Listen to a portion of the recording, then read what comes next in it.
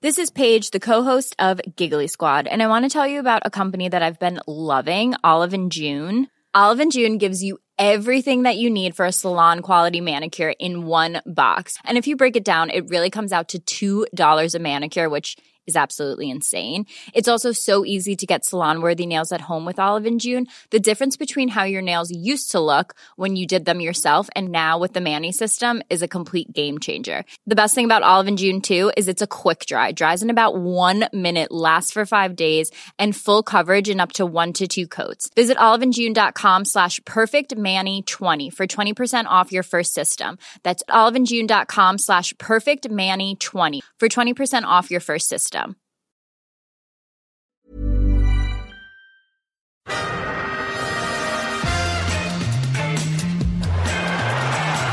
va a llegar el gol del Arsenal. Özil marca Mesut Özil. Corner, llegó el gol de Olivier Giroud. Marca el Arsenal, marca Olivier Giroud. Gol de los Gunners. This is Arscast Extra. Hello there and welcome to another Arscast Extra. As always, with James from Gunner Blog. A goodly Halloween to you. Spooky morning. Yes, indeed, a spooky morning. Yeah. Have there been any Halloween festivities around your way that you've partaken in? No, not yet. Not yet. I mean, not that I will either. I'm a bit old for all that, you know. But Sure. I think the kids will call to the door later of the neighbourhood begging for sweets and chocolate, and you know, we'll just set the dog on them. Yeah, of course. Tricks only at your house. Yes. You know, unless your treat is being slobbered on by a gigantic German Shepherd, you know, which is fine. Lots of people like that. That's fine. Exactly, whatever your bag happens to be. Yeah. I was out in London this weekend, and it was obviously distressing. I mean, it is like a kind of zombie apocalypse, the Halloween weekend. When Actually, you walk around, yeah. Yesterday we were walking into town, and a guy walked out of a bar. This was 2:00 in the afternoon, and I looked at him and went, "Holy shit! What the fuck happened to that guy?" Because he had like this really quite cool makeup on, so it looked like his face had been like sliced open, and then I was like, "Oh yeah, phew.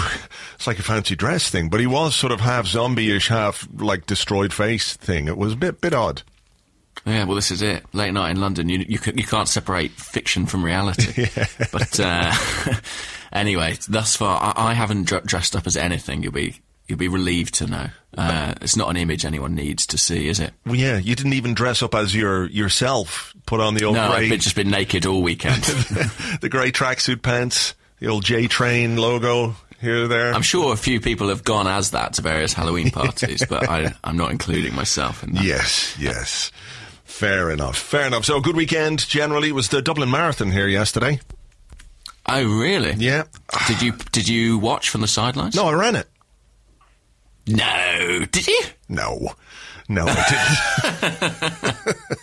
I didn't. I did go along to cheer on a couple of mates who were running in it. So the 16-mile mark was just up the road from my house. So we went out and cheered them on, gave them a few high fives as they were going. Get that boost for the final 10 miles. I think they said so that. In a way, that's what. It's all down to you. Yeah. I think we basically were. We did all the hard work. You know, they just had to run. And, you know, we were there to cheer them on. But no, it was a good day. Great atmosphere, actually. It was brilliant to see all the people out there cheering on all the runners. 19,000-something people running for 26 miles, 385 yards. The absolute lunatics. Did it make you think, oh, I fancy giving that a crack? No.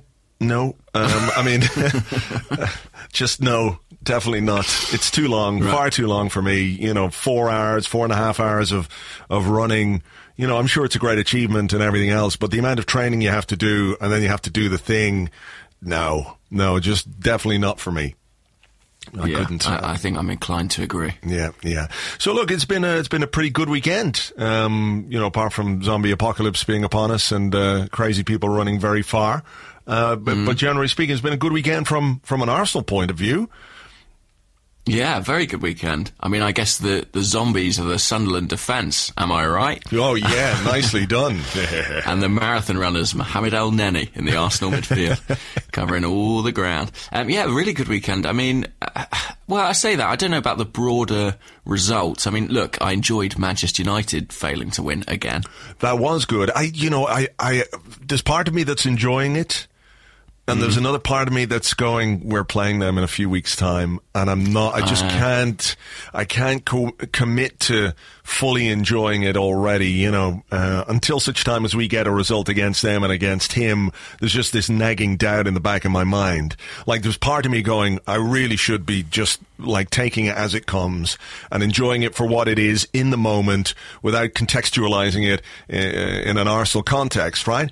But then there's just this nagging doubt, this thing, like somehow he'll manage to make something happen against us, and obviously I hope that doesn't. Point. Yeah, I hope that doesn't get. But I suppose in the very short term we can enjoy it. The fact he was sent off as well, that was funny. Yeah, lovely to see. Really was. But I think you are right. I mean, we all remember what happened when Arsenal played David Moyes' Manchester United, and we sort of failed to beat them over the course of 2 games. So, yeah, I mean, I guess some pause for consideration there. But apart from that, it was a good weekend. And Arsenal, I mean, beat one of the worst teams I've seen in a while in the Premier League. Yeah. Sometimes you can look at a team and go, yeah, there's probably a reason why the results aren't going their way. Maybe they've been a bit unlucky, or maybe they're missing some key players, or you can see just they're not getting the rub of the green. That there's some potential there. There's the possibility that things might get better. And you look at that Sunderland team, that collection of players, and it's just like, oh, you're fucked. Like, there's no way around it. They're completely fucked. And I don't even think it's all to do with Moyes, to be perfectly honest. He has shown himself to be a competent manager, if not a brilliant manager, but generally speaking, a fairly competent Premier League manager. And you look at those players and you think, fuck, there's just no way. Half of them didn't give a shit. No, I mean, that doesn't help when you just sort of can't be bothered to try or run. But also when you look at the 11, 1 to 11, I mean, it's not good, is it? I mean, it's very rare that you can look at a Premier League side and say that's not a very good team. Because there's a lot of good footballers in this division now. Even in the lower reaches, there's some really top players. But when you look at Sunderland, I mean, you can't really see any that stand out. No, you look at it, it's like a team of absolute journeymen, isn't it? And I was looking at the bench and I was thinking, well, do they have anything on the bench that might causes a problem? And you're Victor Anichebe, you're going, Jesus God, he's just like, this is his life, this is what he is now, just a football player. And not that there's anything wrong with that, but it's like, oh man, if you're a Sunderland fan, you'd be so downhearted, wouldn't you? Because it just, you can't see how it's going to get any better. No. I mean, they've got some players. They've got a player called Love on the bench and a player called Gooch, which I enjoyed. Love Gooch. Love Gooch. But yeah, they're done for, aren't they? I mean, they're 2 points. It's got 2 points all season from 10 games. It would take something truly remarkable. I know there's talk about Fat Sam waiting in the wings and what have you, but I don't think even he would be able to haul them to safety. Oh, really? Time. There's some talk about Allardyce coming back. Yeah, but I mean, how much are Sunderland fans going to enjoy that? The guy who walked out on them, to go to England. I guess they'd understand that, But I mean, you get, like I said, you get someone like David Moyes in, and you would think, okay, chances are he could get this team to like the middle of the bottom half of mid-table, if that makes sense. You would think, but no, they're just terrible.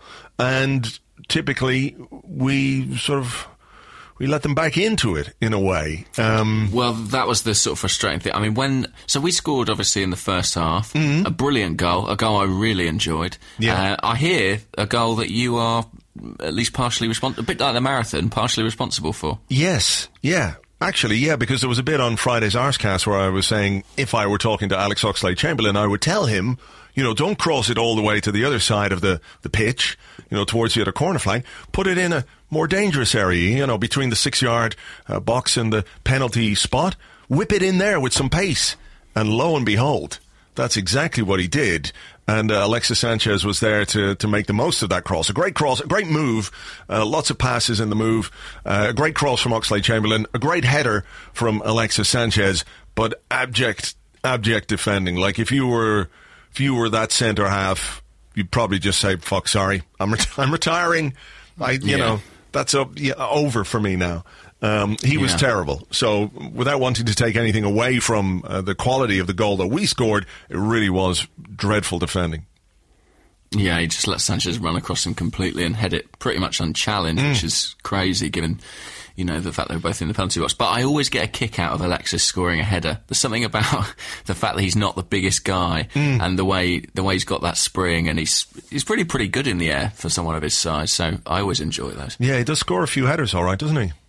Yeah. But anyway, at that stage, really, the gulf was about as wide as it ever gets in the Premier League, and Arsenal, should have put the game to bed. I'm trying to think if we had clear-cut chances we should have scored. Yeah, there was Mesut Ozil's one where the ball was played over the top again beautifully by Alex Oxlade-Chamberlain, and he had the chance to lob the keeper, but underhit the lob a bit. So I wonder if the bounce of the pitch was a little bit of an issue for him. I think it maybe came up a little close to him, and that was a problem throughout the whole game. Sunderland didn't water the pitch, and it later cost us, I suppose, with their equaliser, Mustafi, slipping up. Well, true, actually, and I noticed that from the very start. I think I even said it in the live blog, is that the pitch looks extremely slow. So Arsenal were passing the ball, and the ball was trickling along the pitch. And I guess teams are fully entitled to do what they want with their own pitch. When you're playing a team that thrives on slick passing and moving the ball quickly, if you can do something to prevent that to a certain extent, then why wouldn't you? Especially if you were Sunderland and you're in the kind of position they're in. But yeah, it definitely had an effect. Had an effect on the equaliser. But of course, before that, we should have had a penalty when Alexis Sanchez burst through ahead of, I think it was your pal, wasn't it, Djilibodji? Who hauled him down, and I just don't understand why that wasn't a penalty. No. I mean, what was the referee's view of it like? What was the angle like? Do you know off the top of your head? I mean, I'm guessing he was looking at... Sanchez would have been the far side of Djilibodji. Yeah. So whether he saw it was the left hand of the defender. So whether he saw it, I don't know. It looked like he had a pretty good view of it, albeit, looking at it sort of slightly side on, but nailed on penalty. And of course, it's very frustrating when you have missed chances, and you are maybe struggling to put the game to bed when something like that happens, and then they go up the other end and score immediately afterwards. It's like, oh God, here we go. Here we go. Well, I think that compounded the frustration, didn't it? I mean, it was literally one end to the other, and they got the penalty kick. I mean, I agree entirely. We should have had a spot kick, and that could have settled the game then and there. Any complaints at all about the award for the Sunderland penalty? No, it was a foul. It was a foul by Cech, and I think, we've twice now we've been, I won't say lucky, but maybe last year that would have been a red card for Petr Cech. Oh, I think definitely, yeah. I think there's been one of those much discussed directives about that particular type of incident, and I wonder if Cech knew that as well. Do you know what I mean? I wonder if he thought, I'll take my chances. Yeah. Because he sort of made it look as if he was ducking out of the challenge by turning his shoulder, but the contact was there, very much there nonetheless. And Jermaine Defoe put the penalty away. Cech had done his homework, went the same way as Defoe's last few, but Cech put it down the middle. And I was absolutely fuming at that point in the game. Really? Gone mad? Because I was so frustrated that a side who'd been so short of us in terms of quality and even possession, barely in the game, was suddenly level. I felt like we'd really allowed them back in. And generally, in that scenario, when a home team... I mean, Arsene Wenger's talked about this in the aftermath of the game. When a home team comes back to equalise, most of the time, they're the ones who are going to go on and win that, because they've got the momentum, they've got the crowd. But fortunately... Sunderland are a special case.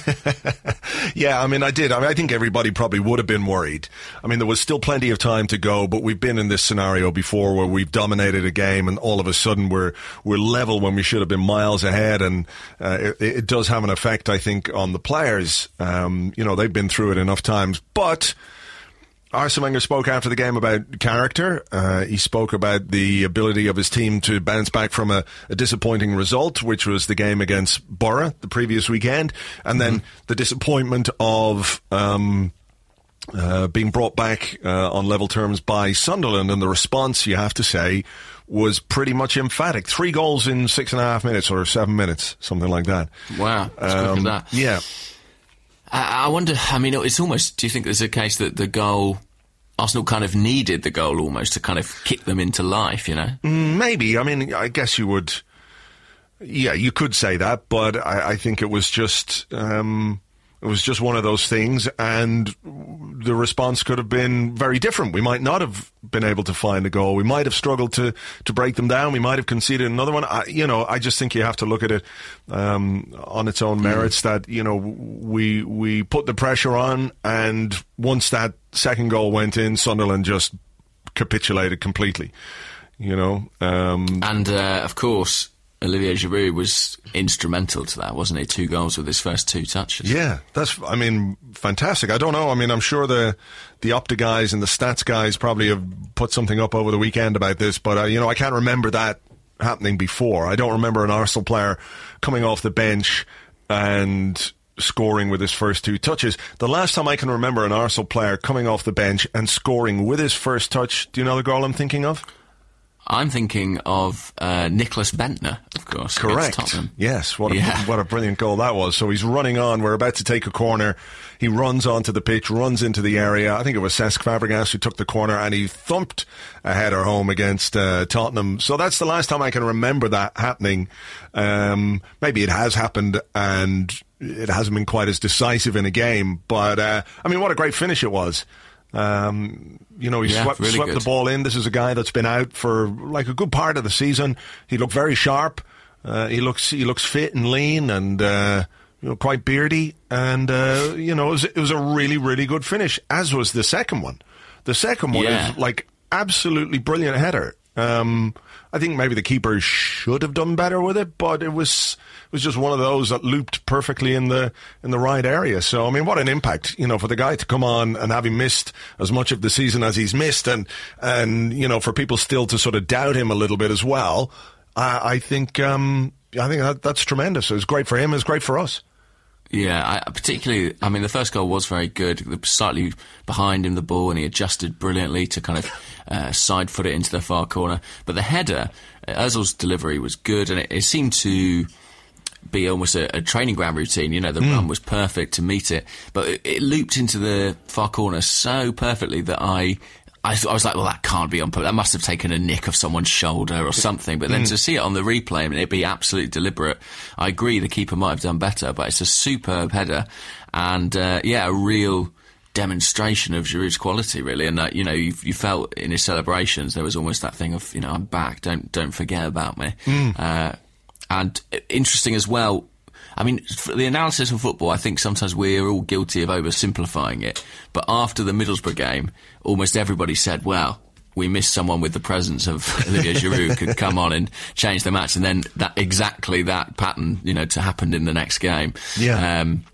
I think we saw what tremendous value he brings to the squad. Absolutely. I think he's always been a player who's capable of having an impact from the bench as well. Certain players just can't do it or find it difficult to get into the rhythm of a game, whereas Giroud is very quick to do that sometimes. There was a period last season when he was being kept off out of the starting 11 by Theo Walcott up front, and I think he scored from the bench in 4 games within, a few weeks, including ones against goal against Bayern Munich as well. So, a big game. He got into the rhythm of the game and found a way to make an impact. So it's absolutely fantastic. We also saw a return for Aaron Ramsey, which I have to say I'm delighted about, because I really like Aaron Ramsey as a player. But I loved the completely accidental creativity he showed in the build-up to the 4th goal. Well, for a start, I didn't even know he was on the pitch, because I think the TV broadcast here missed him coming on. Yeah. So there was that whole surprise element to it. And, the accidental creativity, it was sort of 2 occasions, wasn't it? Yeah. Because first, he tried to turn his man, and it became a pass for Kieran Gibbs, who then struck the post. And then when the ball came back to Ramsey, I'm not sure how What was it? Was it a shot he had that then went to Alexis? I think as the ball was rebounding out, he just stuck his foot out to try and direct it back towards goal, and it became a pass to Alexis, who then finished it absolutely brilliantly. I love the finish of that. Like, whatever about stepping inside the defender, the way that he just poked it past the keeper was absolutely superb. But it was like totally brilliant accidental creativity from Aaron Ramsey. He had no intention to do either of those things, I don't think. But you know, what can you say? A good way to make an impact. I suppose it will go down as an assist for him. So good to see him back. Absolutely. And what position was he playing? Do we think he was playing? Was he playing on the right-hand side? Vaguely. Your guess is as good as mine. Yeah. I don't know. I think he probably was a little bit, because he came on for Oxlade-Chamberlain. But I don't. I think he probably then switched in field when Maitland-Niles came on very late on. But he was sort of doing that Ramsey thing where it's sort of unclear. Yeah. Where are you? What are you doing? Who are you supposed to be? Yeah, so I don't know. When you're 3-4-1 up then in the last few minutes, I'm not sure positional discipline is the order of the day. Had we been trying to hang on to a 1-goal lead, maybe we would have had a better idea. But look, just good to see him back, and obviously now midfield becomes a crowded place again, because Granit Xhaka is back, Aaron Ramsey is back, Coquelin, I thought, played well against Sunderland. I thought Mohamed El Neni was absolutely fantastic as well. Santi Cazorla, I don't know what the situation with him is in terms of his injury, but you know, we've got all these midfield options again, and I hope. It probably won't be a case that too many cooks spoil the broth, you know, trying to figure out how to fit everybody in. But, I'd much rather have this situation than just have, 2 fit central midfielders or available central midfielders. So great to see him back. Yeah, and also, Arsène's already talking up the possibility of playing Ramsey on the flanks. I don't know how seriously he's considering it, but with that wealth of central midfield options, it must be something that's on the table. It's a bit disconcertingly vague about Cazorla, isn't it? We haven't heard much at all, really, about that injury. Yeah. I do wonder if they're being extra cautious, because he had a big Achilles problem last season, and that was what kept him out. After he had the knee injury, it was an Achilles problem that kept him out for such a long time as well. So if he's taken a kick, or if it's aggravated something that was perhaps he was managing, I'm not sure anyone who's had Achilles problems will know that they don't tend to fully go away. You can manage your training, you can manage to play through a certain amount of discomfort, but if he's aggravated something and it's particularly sore again, it could be a bit of a worry, all right. But when you've got Xhaka, when you've got Ramsey, Coquelin, and El Neni who can fill in there, it's not quite as worrisome. Obviously, you want Cazorla available, but I think we've got the depth to cope. Yeah, and you mentioned El Neni. I thought he was really excellent. Completed about 90-odd passes, and when you look back at that, move for the first goal, which is 21 passes or so, he'll be in there several times. He really showed great vision on several occasions. He's got that fantastic engine. I feel like he's a player who's particularly useful away from home. There's something about the way he plays that just seems to fit that strategic setup. I think he was terrific. So it'll be really interesting to see what the manager does over the next week. Obviously, we go away in the Champions League, but then a very, very big game at the weekend. So maybe he'll look to rotate it a little again. Yeah, I mean, what do you think he's going to do for tomorrow night? Because obviously we beat them 6-0 in the first game, but it wasn't necessarily as comfortable as a 6-0 scoreline would suggest. The first half, David Ospina was called into action a number of times, but for some very good interventions by him, they might have scored. So I think, it's going to be interesting to see how much he changes things around. I think he will. I think he'll go pretty strong tomorrow night, to be honest. Well, at least the game was Saturday lunchtime as opposed to, Sunday afternoon. It's a Tuesday as opposed to a Wednesday, with the Spurs game being on a Sunday as opposed to a Saturday. Yeah. As kind as the fixture list could be, it has been. So I think there'll be a few changes. I wonder if maybe there'll be more in the attacking departments. I wonder if Olivier Giroud might get himself a start after a couple of substitute appearances. I wouldn't expect many changes at the back. I think the back four will be pretty much intact, and probably Coquelin and El Neni have a very good chance to play as well. Do you think? I think he might do something in midfield. I think he might bring Xhaka back, or I think maybe he might be a bit cautious still with Aaron Ramsey about starting him. Yeah. Xhaka would be the one, I think. I'd be surprised if Ramsey started this soon. I don't think there's any chance of Ramsey starting, say, the Spurs game at the weekend. So there's not necessarily a big imperative to get him ready for that match. So I think, if someone comes in, it's more likely to be Xhaka. Okay, so if he starts Giroud up top tomorrow, who makes way? Yeah, well, that's an interesting one, isn't it? But it's an interesting debate, full stop, with the whole Giroud-Alexis thing. As regards tomorrow, I suppose I would think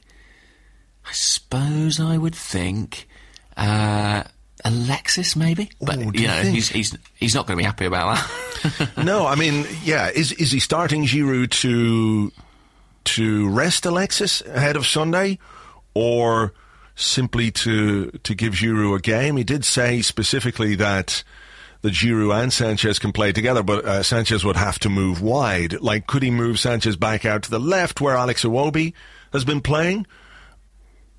He could do, but I feel like, for me, I suppose the point of fielding Giroud, I know he's a very different player to Alexis, would be to afford Alexis that rest ahead of the Spurs game. Now, whether or not Arsene feels he needs that, I don't know. Obviously, that also changes the attacking dynamic of the team significantly.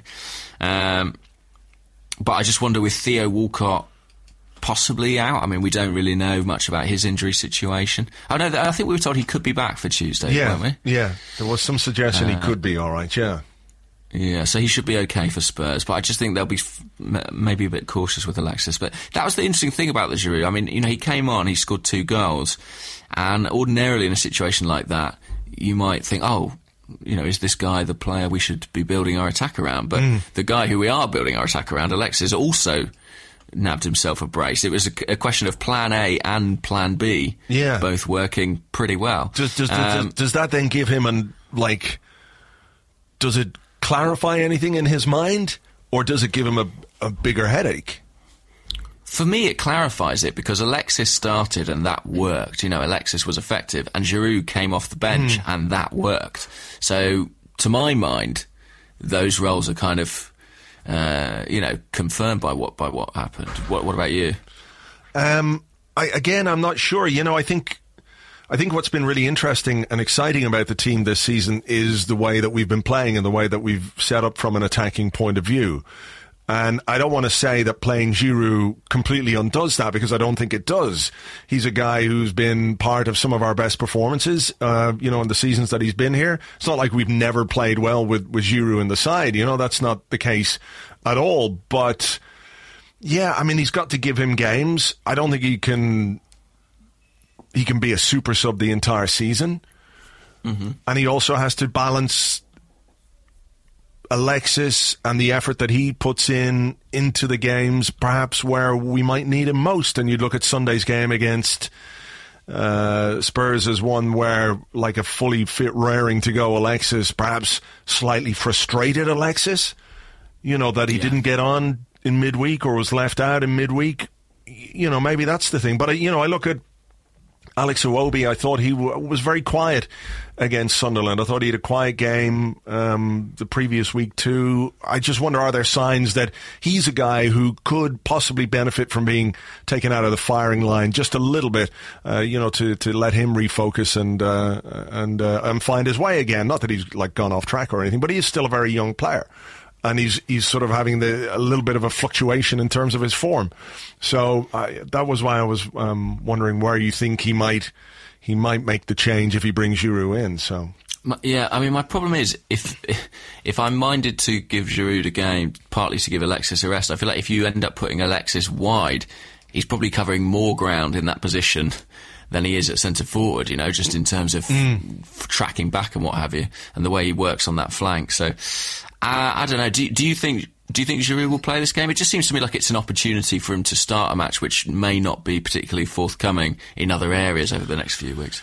Yeah, maybe so. I mean, you could make a good case for it, all right. And there's no question that I think the team selection for tomorrow night will be informed slightly by what's coming up on Sunday, even if we do have, plenty of days between the Champions League fixture and Sunday. You can not take that into consideration. I think he said something about that earlier, actually. Let me see if I can find the quote here. Bum, ba-dum, bum, bum. Here he is. He's talking about, with Xhaka back, I have to analyse all that now. We play in the Champions League and then we play Tottenham, so I have to see who I rest and who I play without diminishing the chance of the team to win the game. So it's clear he's thinking about freshening things up for sure. So yeah, Giroud up top is one of those fairly obvious ones, isn't it? Yeah, I think so. And look, Spurs have got Bayer Leverkusen on Wednesday. I think that's a big game for them. I think they've got 4 points. Bayer have got 3 in that group. So they won't be able to rest many for that particular match, and they'll have a day's less recovery. So we've got that in our favour, at least. All right. Okay, well, that's that. Looking ahead to that. Anything else from the weekend catch your eye, tickle your fancy? I mentioned Spurs. I enjoyed Leicester rediscovering some of their form from last season to get a point there at White Hart Lane. That was enjoyable. Just trying to think up and down the leagues, really. That was kind of it. I enjoyed... Did you see Crystal Palace Liverpool? That was a game beautifully bereft of defending. No, I didn't see any of that. That was yesterday, no? Saturday evening. Right. Yeah, that was a fun one. No. Because simply nobody really knew how to defend anything at all. So that made it for a very, very entertaining spectacle. What was the result of that one? Did Liverpool win? 4-2 to Liverpool. 4-2 Liverpool, Jesus. So Liverpool sit joint top. Well, joint top. They're third, we're second, Manchester City first, all on 23 points. Chelsea behind on 22. It's incredibly tight and very exciting, really. I haven't got a clue what's going to happen. No, I don't think anyone does. And I guess it speaks to the competitiveness of the league in general. But of course, there are only 10 games. I think we'll start to see things stretch. Top 4, top 5 stretching away from the rest. There's a top 6 there now, really, isn't there? So Everton are only 2 points off Tottenham, and then starting to be a bit of a gap. So hopefully we can extend that gap over Manchester United and Tottenham as the month of November. Hang on, no. November! Yeah. Exactly. For this Halloween, I'm coming dressed as Arsenal's November. Oh, God. So you're just dressing as a big pile of shit. Yeah, basically. It is a daunting fixture list, isn't it? Spurs on the 6th, then it's the international break, then it's Manchester United away, PSG, then a relatively welcome tie at home to Bournemouth, and then we finish with Southampton in the League Cup. So, but those Spurs, United and PSG games, absolutely mammoth, really. Yeah, they really are. Okay, well, look, we'll obviously wait and see how we get on with those. We're going to take a short break here now. We're going to come back with part 2 and your questions right after this.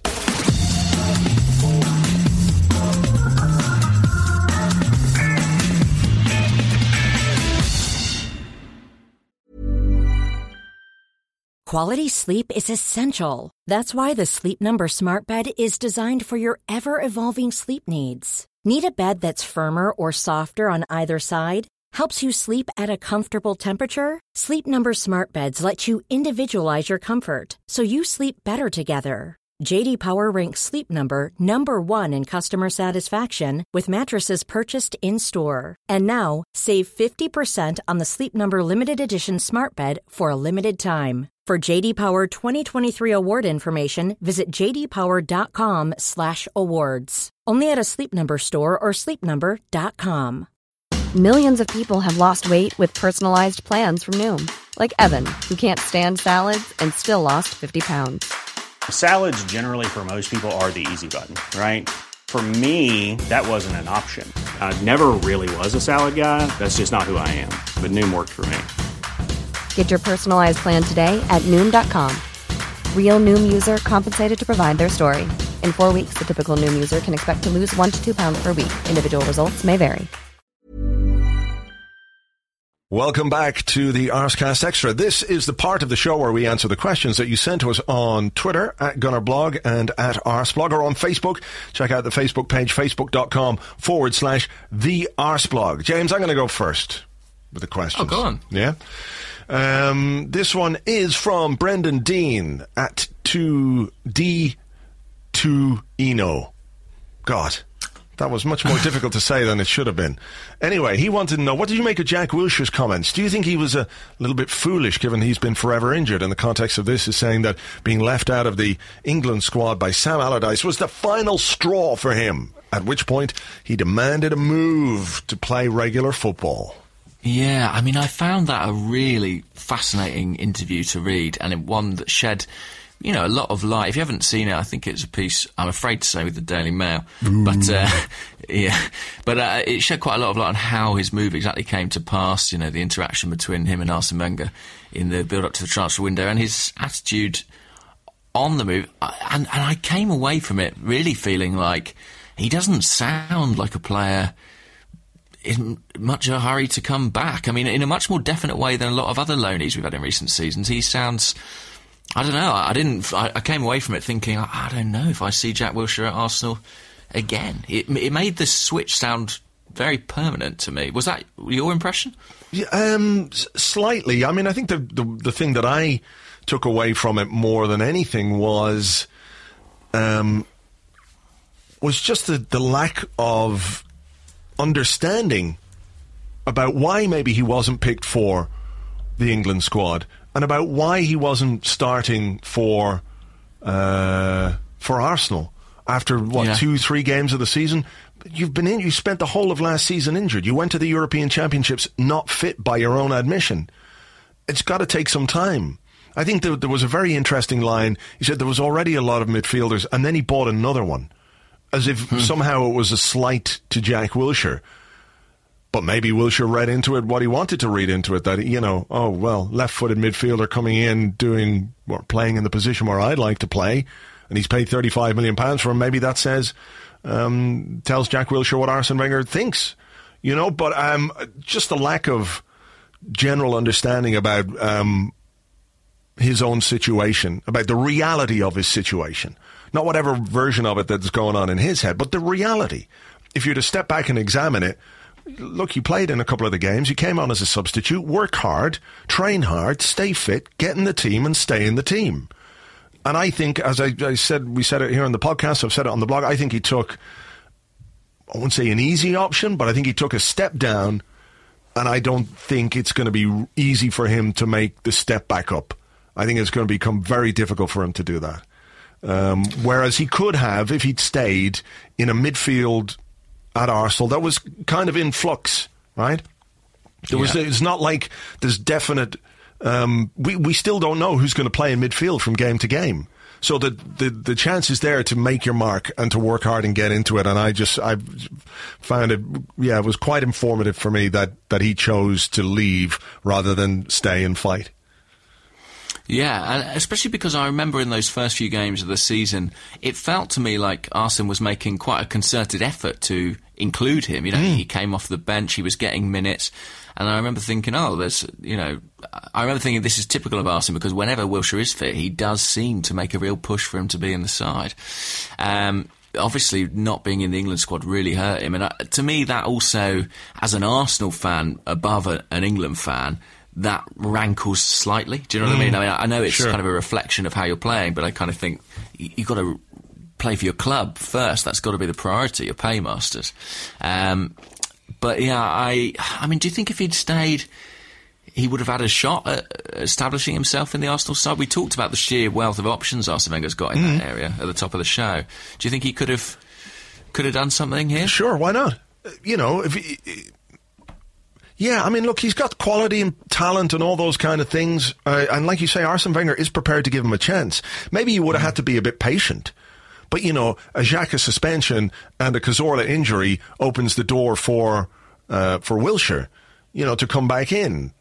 And I think he would have played in EFL Cup. I think he would have got minutes as a substitute, and then it was on him. You could say there were similarities between his situation and that of Alex Oxlade-Chamberlain, right? that he was a guy over whom there were a lot of doubts, that he was not in any way, and still isn't in any way, assured of a starting position in the team, but when given the chances, has got to show that he's got what it takes. And Oxlade-Chamberlain, to his credit, is producing this season far more than he ever has. And he's taken a step forward because he's knuckled down, he's worked hard.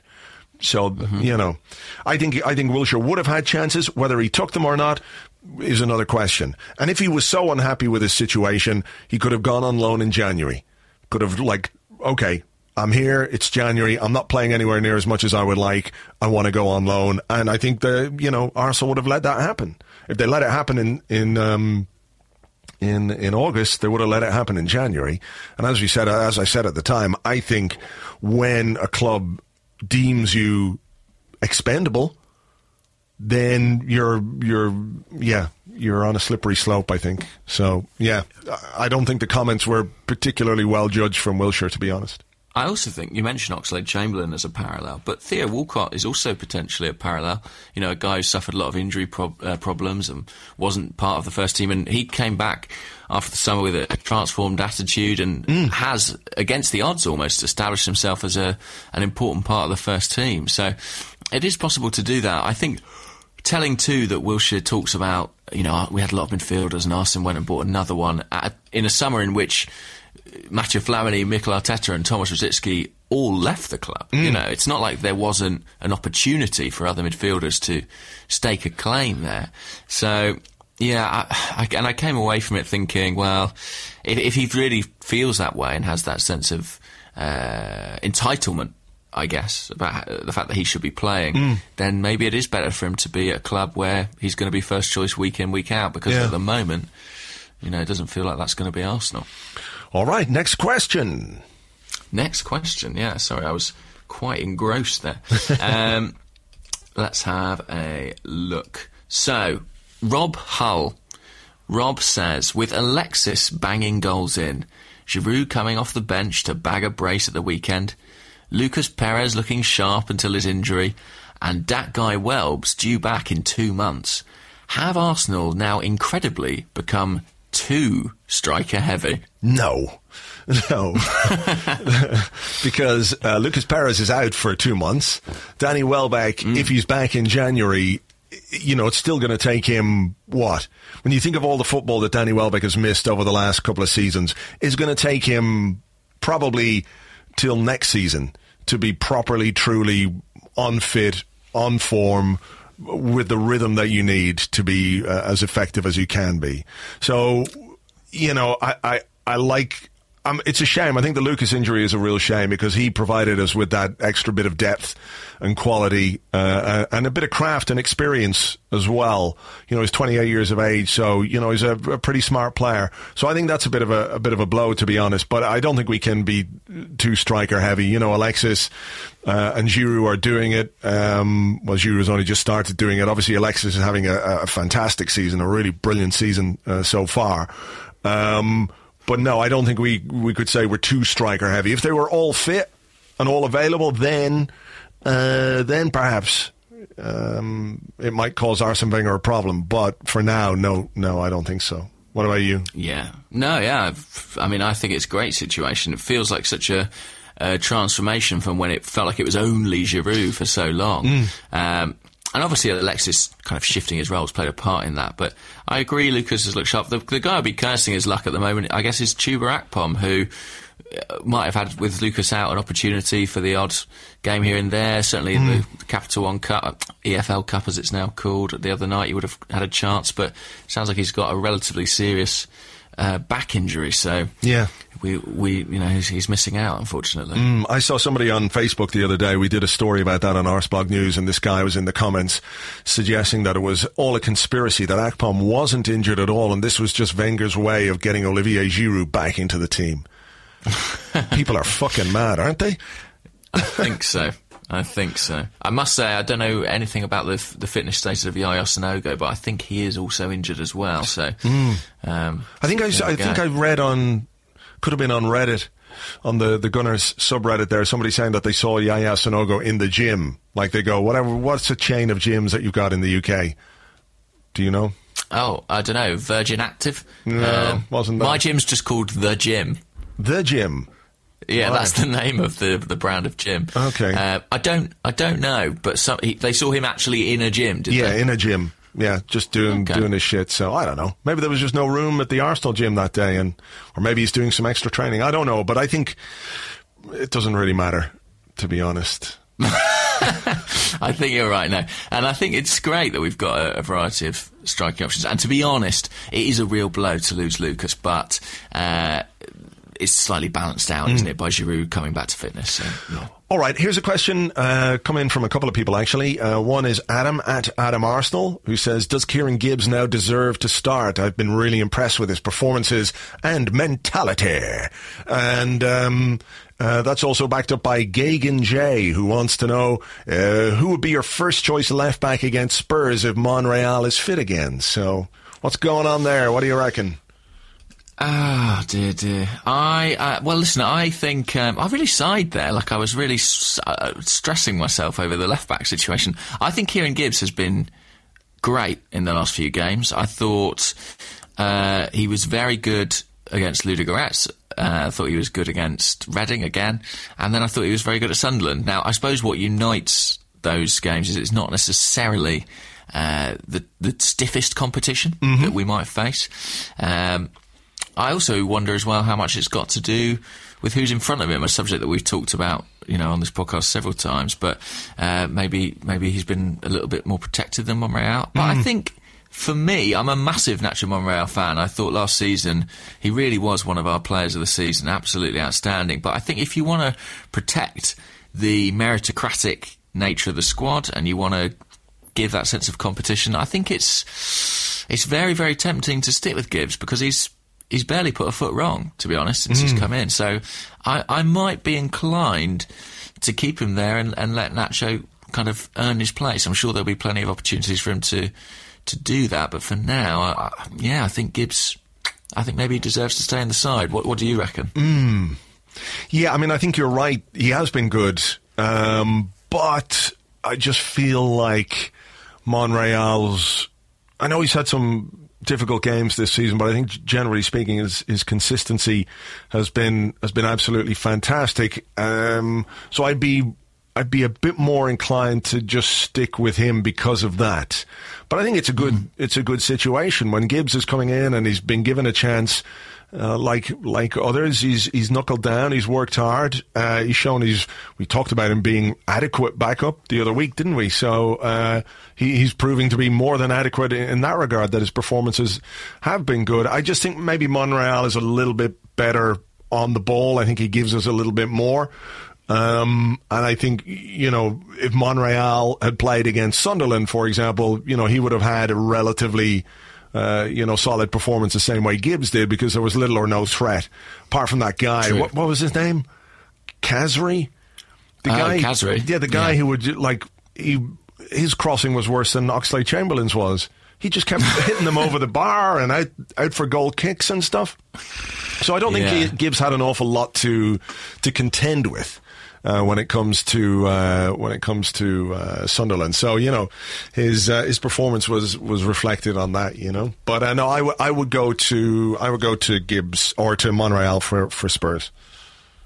Okay, well, let's hope he's fit for a start. James Powell asked this on Facebook, but a few other people asked it on Twitter too. And he says, on Match of the Day on Saturday, Alan Shearer claimed that Sergio Aguero is the only world-class player in the Premier League. Do you agree? And if not, who would be on your list? This is one of those weird ones, isn't it? Because there's no actual, what is the definition of world-class? It seems to change. It's not like, okay, tick all of these boxes and you are a world-class player. I don't think there's any doubt that Sergio Aguero is a brilliant, brilliant footballer, a great striker. If world class is Lionel Messi, then there are very few other world class players in the world. Exactly. So it's difficult. But look, by the very general or broad spectrum of that term that people use, Aguero would be, let's say, a world class player. But I think, based on what we've seen this season, Alexis Sanchez is that too. Mesut Ozil is. You know, these are the guys who are the big stars in the Premier League. If you're looking for guys who can do it week in, week out consistently, and who provide excitement and quality in games, then certainly our two boys have some of that. I mean, there must be other players at other teams. Perhaps I'm refusing to give them any real credit. You know, but there must be guys. I mean, Aguero is one of the best players in the league. Like, if you were to pick the top 10 players in the league, he would be in there. But then so would Ozil and so would Alexis Sanchez. Like Lauren Koscielny. That was the name I was going to throw in. I mean, I can't think of many centre-halves in world football who's superior to him. Yeah, exactly. You know, but again, it's like, well, is he world-class compared to Sergio Aguero? Or, you know, based on the fact that he is one of the most consistent central defenders in Europe?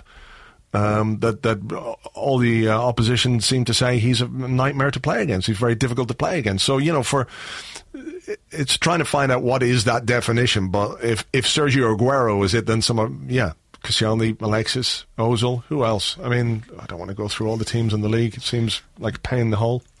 Yeah. Wayne Rooney, of course, you know. Rooney, obviously, yeah. Khazri, yeah, world class at hitting. Djilibodji. Yeah, all those guys. Names. Yeah, exactly. But I think it's a ridiculous statement to make, to say there's only one world class player in the Premier League. But then it was Alan Shearer, so that's it. I mean, we can't be too surprised, can we? No, I don't think we can. I don't think we can. No. Yeah. I mean, there aren't many world-class pundits on British television. Oh my God! Did you see the Jamie Redknapp story? I don't know if I did. During the Chelsea game at the weekend, Jamie Redknapp said, "Hang on, there was a quote here. I'm going to have to." Oh yes, I did hear this. You've reminded me that it's great to see young English talent like Victor Moses get a chance. Good to see young English talent getting a chance. Victor Moses is 25 years of age and is a Nigerian international. Yeah. I mean, for fuck's sake.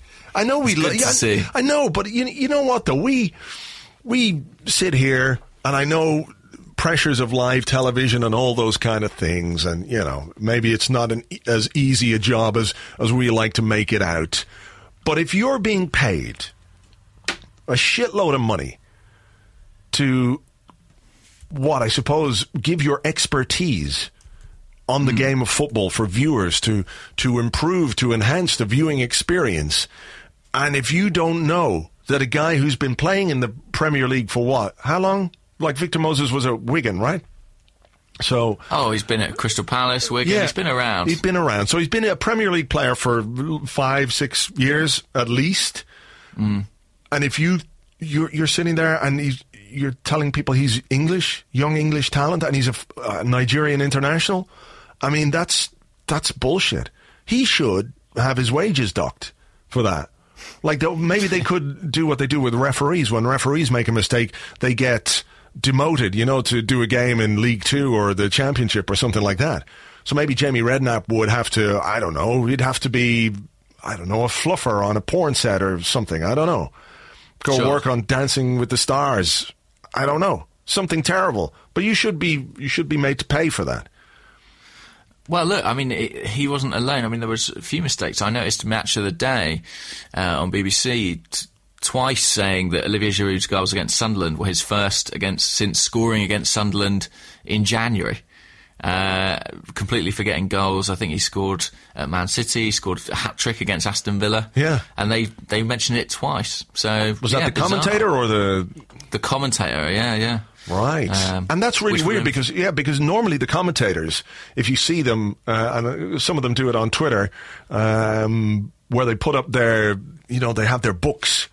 So they have all the names and they have all these facts and, you know, all little snippets in. So when Giroud gets the ball, you know, there's 64 caps for France, blah, blah, blah, all these sort of things. So they have these little snippets and facts that they can throw in. So he obviously just didn't do his research, that guy. No, or maybe he didn't recognise Giroud with the beard. What do you make of that beard? Do you think he's taken it too far? Is he taking it too far? No. I mean, I think he should grow it down beyond his belly button. Although it would be probably really easy to stop him. Like, whatever about having these skin tight shirts so you can't really grip them as much. You know, if you could just grab a guy by the beard when you're running along, could make it a bit difficult. Imagine if like someone just wrenched off his beard. But no, I say grow it as much as you want, far as you like.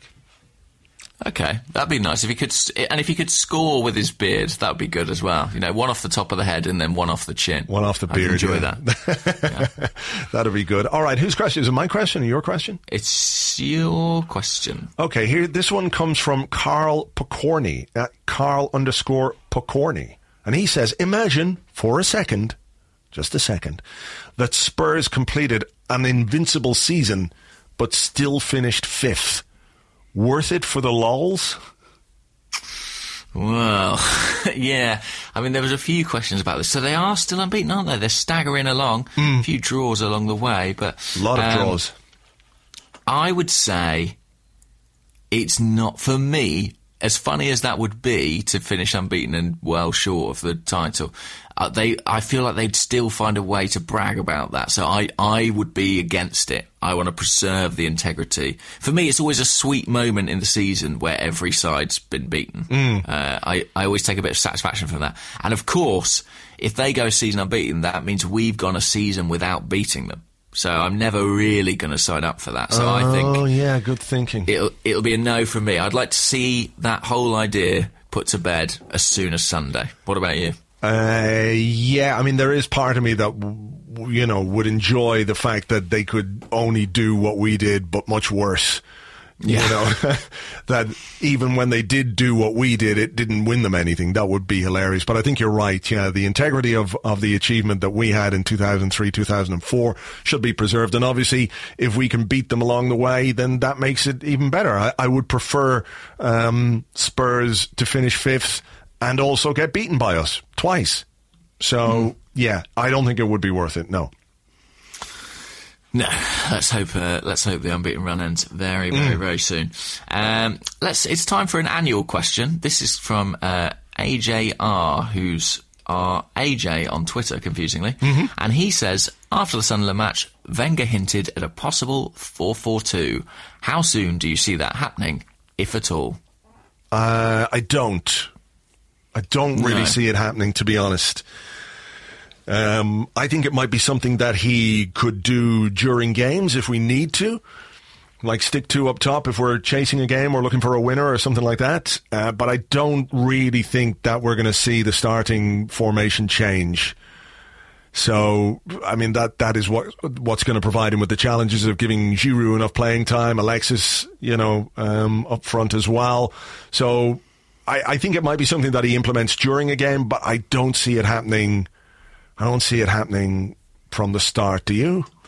No. I think he pays quite regular lip service to the idea, and he talked about, well, I could play him as a wide or play him deeper, but fundamentally, and in fact, Thierry Henry was banging on about this in the Sky studio after the match, saying, I think Alexis and Giroud should play as a 2 together. But I think that's a very naive statement from Henry, because then where do you put Ozil? I think Ozil's position as the number 10 essentially dictates that you can only really have one other central striker if you want to have a stable midfield. So I don't think it'll happen. I think it might be something we do as an emergency, like you say, if we're chasing a game. But I can't see us... It's been 10 years, really, since we played 4-4-2 with any kind of regularity, and I don't see that changing anytime soon. True. All right, here's one from Dewey, at Dewey the Gooner. And he says, why do you think Steve Bold never gets a mention when discussing Arsene Wenger's predecessor? Or successor, I guess, is the word he wants there. Well, yeah, I guess he played under Arsene Wenger's predecessor. Good question, because, apparently if you've been an assistant somewhere, you're definitely qualified to be the manager. If you ask Ryan Giggs, that's the way it works. But I suppose it's just purely down to lack of experience. But it's interesting, isn't it? If Steve Bold had been a higher profile player, like if it wasn't Steve Bold, but it was, say, Tony Adams or Patrick Vieira or Thierry Henry, a more glamorous name perhaps, it probably would be discussed, wouldn't it? It probably would be on the media agenda. But as it is, Bold doesn't get a look in. I wonder if his ambitions are in management. I imagine they are, but he must recognise that he'd probably have to go away from the club to fulfil those. Yeah, you know what I think it is as well, though? I think we don't really know a lot about what Steve Bold wants. No. Or what his ambitions might be. You know, he's a pretty quiet character. Even remember when Arsene Wenger had a touchline ban? Was it 3 games in the Champions League a few seasons ago? And Steve Bold was the man. You know, he's not a demonstrative shouter and screamer on the bench, is he? He just seems to be there, a sort of looming presence. And I'm sure on the training ground he's got a lot of input, and obviously himself and Arsene Wenger talk throughout the games. And but just I think part of it is that we just have no idea whether or not this is something that he wants. And I think from the little we have seen of him, it doesn't strike you that it would be something he'd be really comfortable with. Would that be that's wrong? an interesting point. I think we're sort of sometimes guilty of the assumption that everyone who works on the coaching side of football wants to be a manager. There are lots of people who are very happy being a goalkeeping coach or coaching, I guess as a coach, he's right at the top of his game. You know, he's working at one of the biggest clubs in the world alongside a great manager. He's probably very content with that. And he's worked his way up through the system, having coached the under-18s and reserves, so maybe he's just happy there. I don't think he's very media shy, and I guess what to your point, if he did have designs on a managerial career, perhaps he would be making more splashes in the media in an attempt to raise his profile. He doesn't look like someone desperate to put his head above the parapet, ironically, for such a tall man. So, I don't think he is an option. Do you consider him an option for Arsene Wenger's eventual successor? I don't know. I just don't know. Possibly if Arsene want to keep it in-house. But again, we just don't have enough information to have any real idea whether or not it's something he wants to do or is capable of doing. So I guess if you're in the game though, and if you're working, like, your ambition would probably be to be a manager. If you've been an assistant manager, you're a coach, you've done all the coaching badges. Maybe he wants to be the manager, but I really have no idea. So I don't know. It's a good question though, something to think about. Yeah, and I do think there is something in that idea that if he was maybe higher profile... He's 53 now, Steve Bold, so he's been coaching for some time. I personally don't see him taking over as Arsenal manager, but the next few years, that perception might shift. Another question? Yeah. So, why not? This comes from Ben H, who's at Neon Away Shirts on Twitter, and he says, when he eventually scores for us, how do you think Coquelin will celebrate? He will celebrate by seeing the ball hit the back of the net. He will be so shocked and surprised at this that he won't be able to react in any other way than applying a manly handshake to a number of his teammates who will be congratulating him, and he say, chaps, steady on now. Still a game to be won here. Let's not get carried away with ourselves. None of this shouting and screaming like I do when all of you guys score. Let's get on with it. I think that's the only way to celebrate a goal. Good slap on the back. Nice. Well done, chap. Yeah. Well done. Now let's get on with it. It's a very demure reaction. Yeah. There is a great photo of him. There's a great photo of him every week, but at Sunderland as ever, flying into the fray, celebrating. Yeah. I don't know if he needs a goal. He seems to take so much pleasure from other people's. Yeah. There was a moment, wasn't there, where he was clean through. He was almost clean through. Yes. Yeah. And I was thinking, holy shit, is this the moment? Is this the moment? And then he turned back into the way of the defender and got tackled on the edge of the box. A bit of a shame. I'd love to see him score, because I think he probably would just lose his fucking reason, to be honest. Depending, of course, when he scored, it would probably be like the consolation goal in the 90th minute when we're 3-0 down in some game, and that will be his goal, and he'll have to just go, oh fuck, Can't celebrate that, but, we'll see. Circumstances will dictate. Chances are, if it was a big goal in a big game or an important goal, I think he would go crazy. Crazy. Oh, can you imagine? I think he'd be in the crowd, definitely. Yeah. And whatever his celebration it was, I guarantee he would acquire probably his second booking for it. Probably. One of those where sometimes you see a player and they grab a player and they shake him, and there's like a bit of, it's almost verging on too violent. It's like, please stop, you're scaring me now, please stop. So we'll see. All right, here's one from Marshall Doig, or Doig. And he wants to know, worst Arsenal nightmare you've ever had, with a little asterisk, and it says, while sleeping, watching Mikael Silvestre does not count. I quite often have nightmares about North London derbies. They're the ones that really get to me. I had a dream, I remember once, very specific dream about losing 4-1 to Spurs at White Hart Lane, and I think Danny Rose may have scored all the goals. So that's definitely up there. Do you have one that you remember? I did this thing a while ago, because whenever I have a weird Arsenal dream, I tend to put it on the blog. Oh, yeah. So I collated a few of them. So there's one from January 2015. It says, I dreamt last night that Stan Kroenke sold the Emirates to fund the new stadium in LA, and the team were forced to train in Finsbury Park, where they would routinely get into fights with an American football team made up of barmen and other ne'er-do-wells who wanted to use the same space. Our home games took place in a tiny schoolyard, and the crowd was all around the walls. It was like Mad Max, because the opponents were being strangled by vociferous gooners until the league said we weren't allowed play there anymore, so we disbanded the football club and became an import-export business, selling useless microchips to Scandinavia. So here's one from April 2014.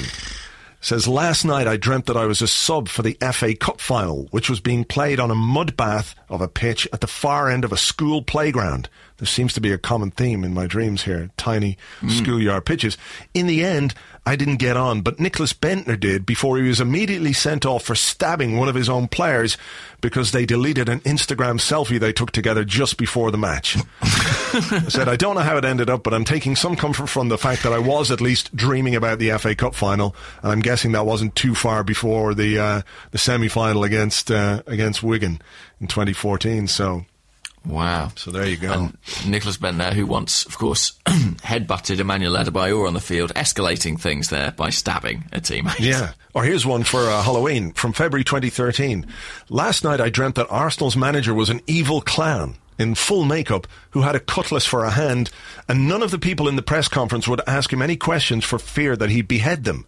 This enraged him even more than being asked a question he didn't like, so he went on a frenzy, chopping and slicing and all kinds of stuff. The story never even made the papers. This was considered acceptable behaviour.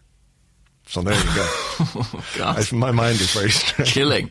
Happy Halloween, guys. Yes, happy Halloween to you. And okay, we've got one more, given that it is Halloween. This is the final question of the day. It comes from Rebel Alliance at Coffee and Cave on Twitter. And he says, which team would be the best? Vampires, ghosts, werewolves, zombies, or killer clowns? Ooh.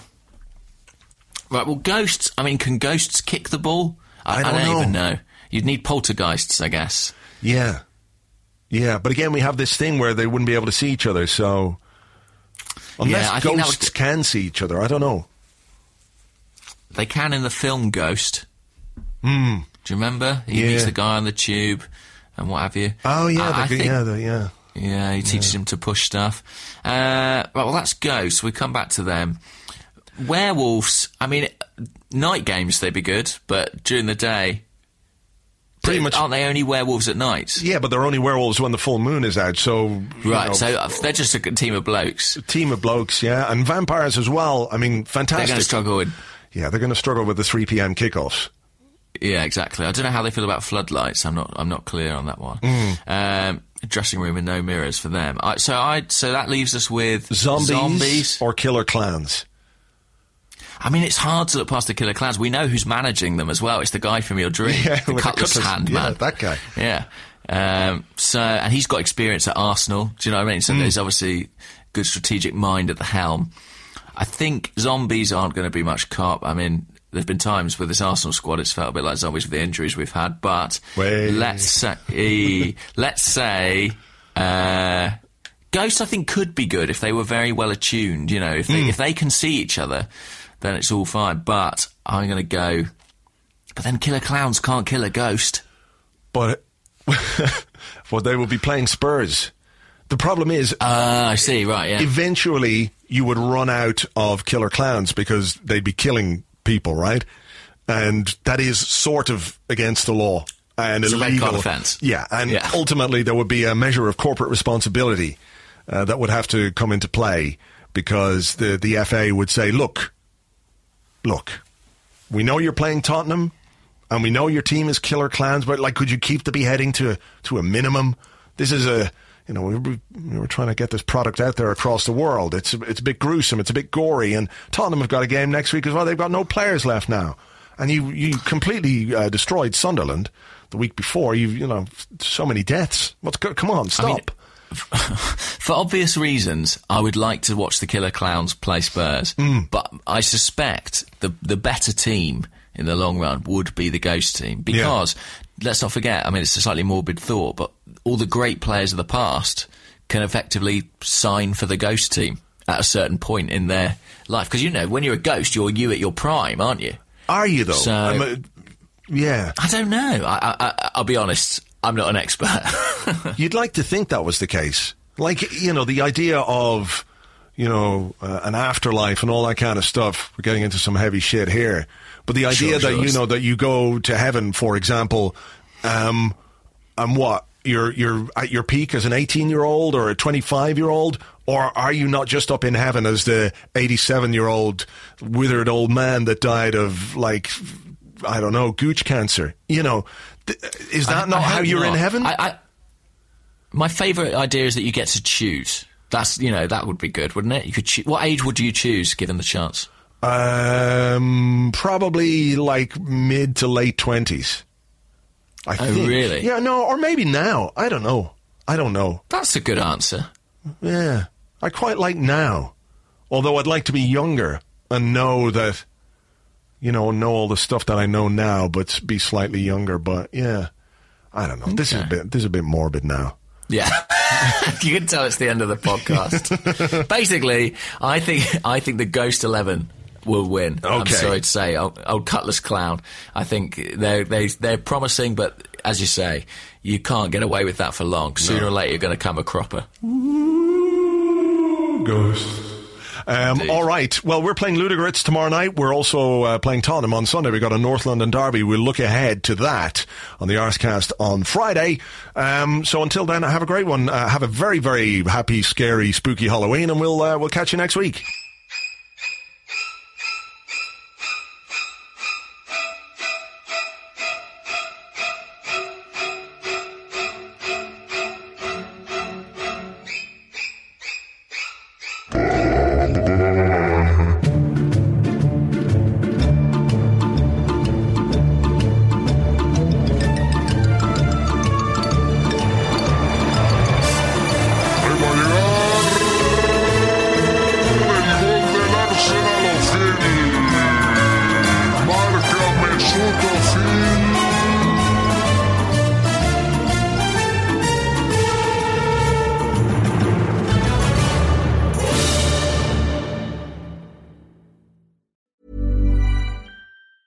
Mom deserves the best, and there's no better place to shop for Mother's Day than Whole Foods Market. They're your destination for unbeatable savings, from premium gifts to show-stopping flowers and irresistible desserts. Start by saving 33% with Prime on all body care and candles. Then get a 15-stem bunch of tulips for just $9.99 each with Prime. Round out Mom's menu with festive rosé, irresistible berry chantilly cake, and more special treats. Come celebrate Mother's Day at Whole Foods Market.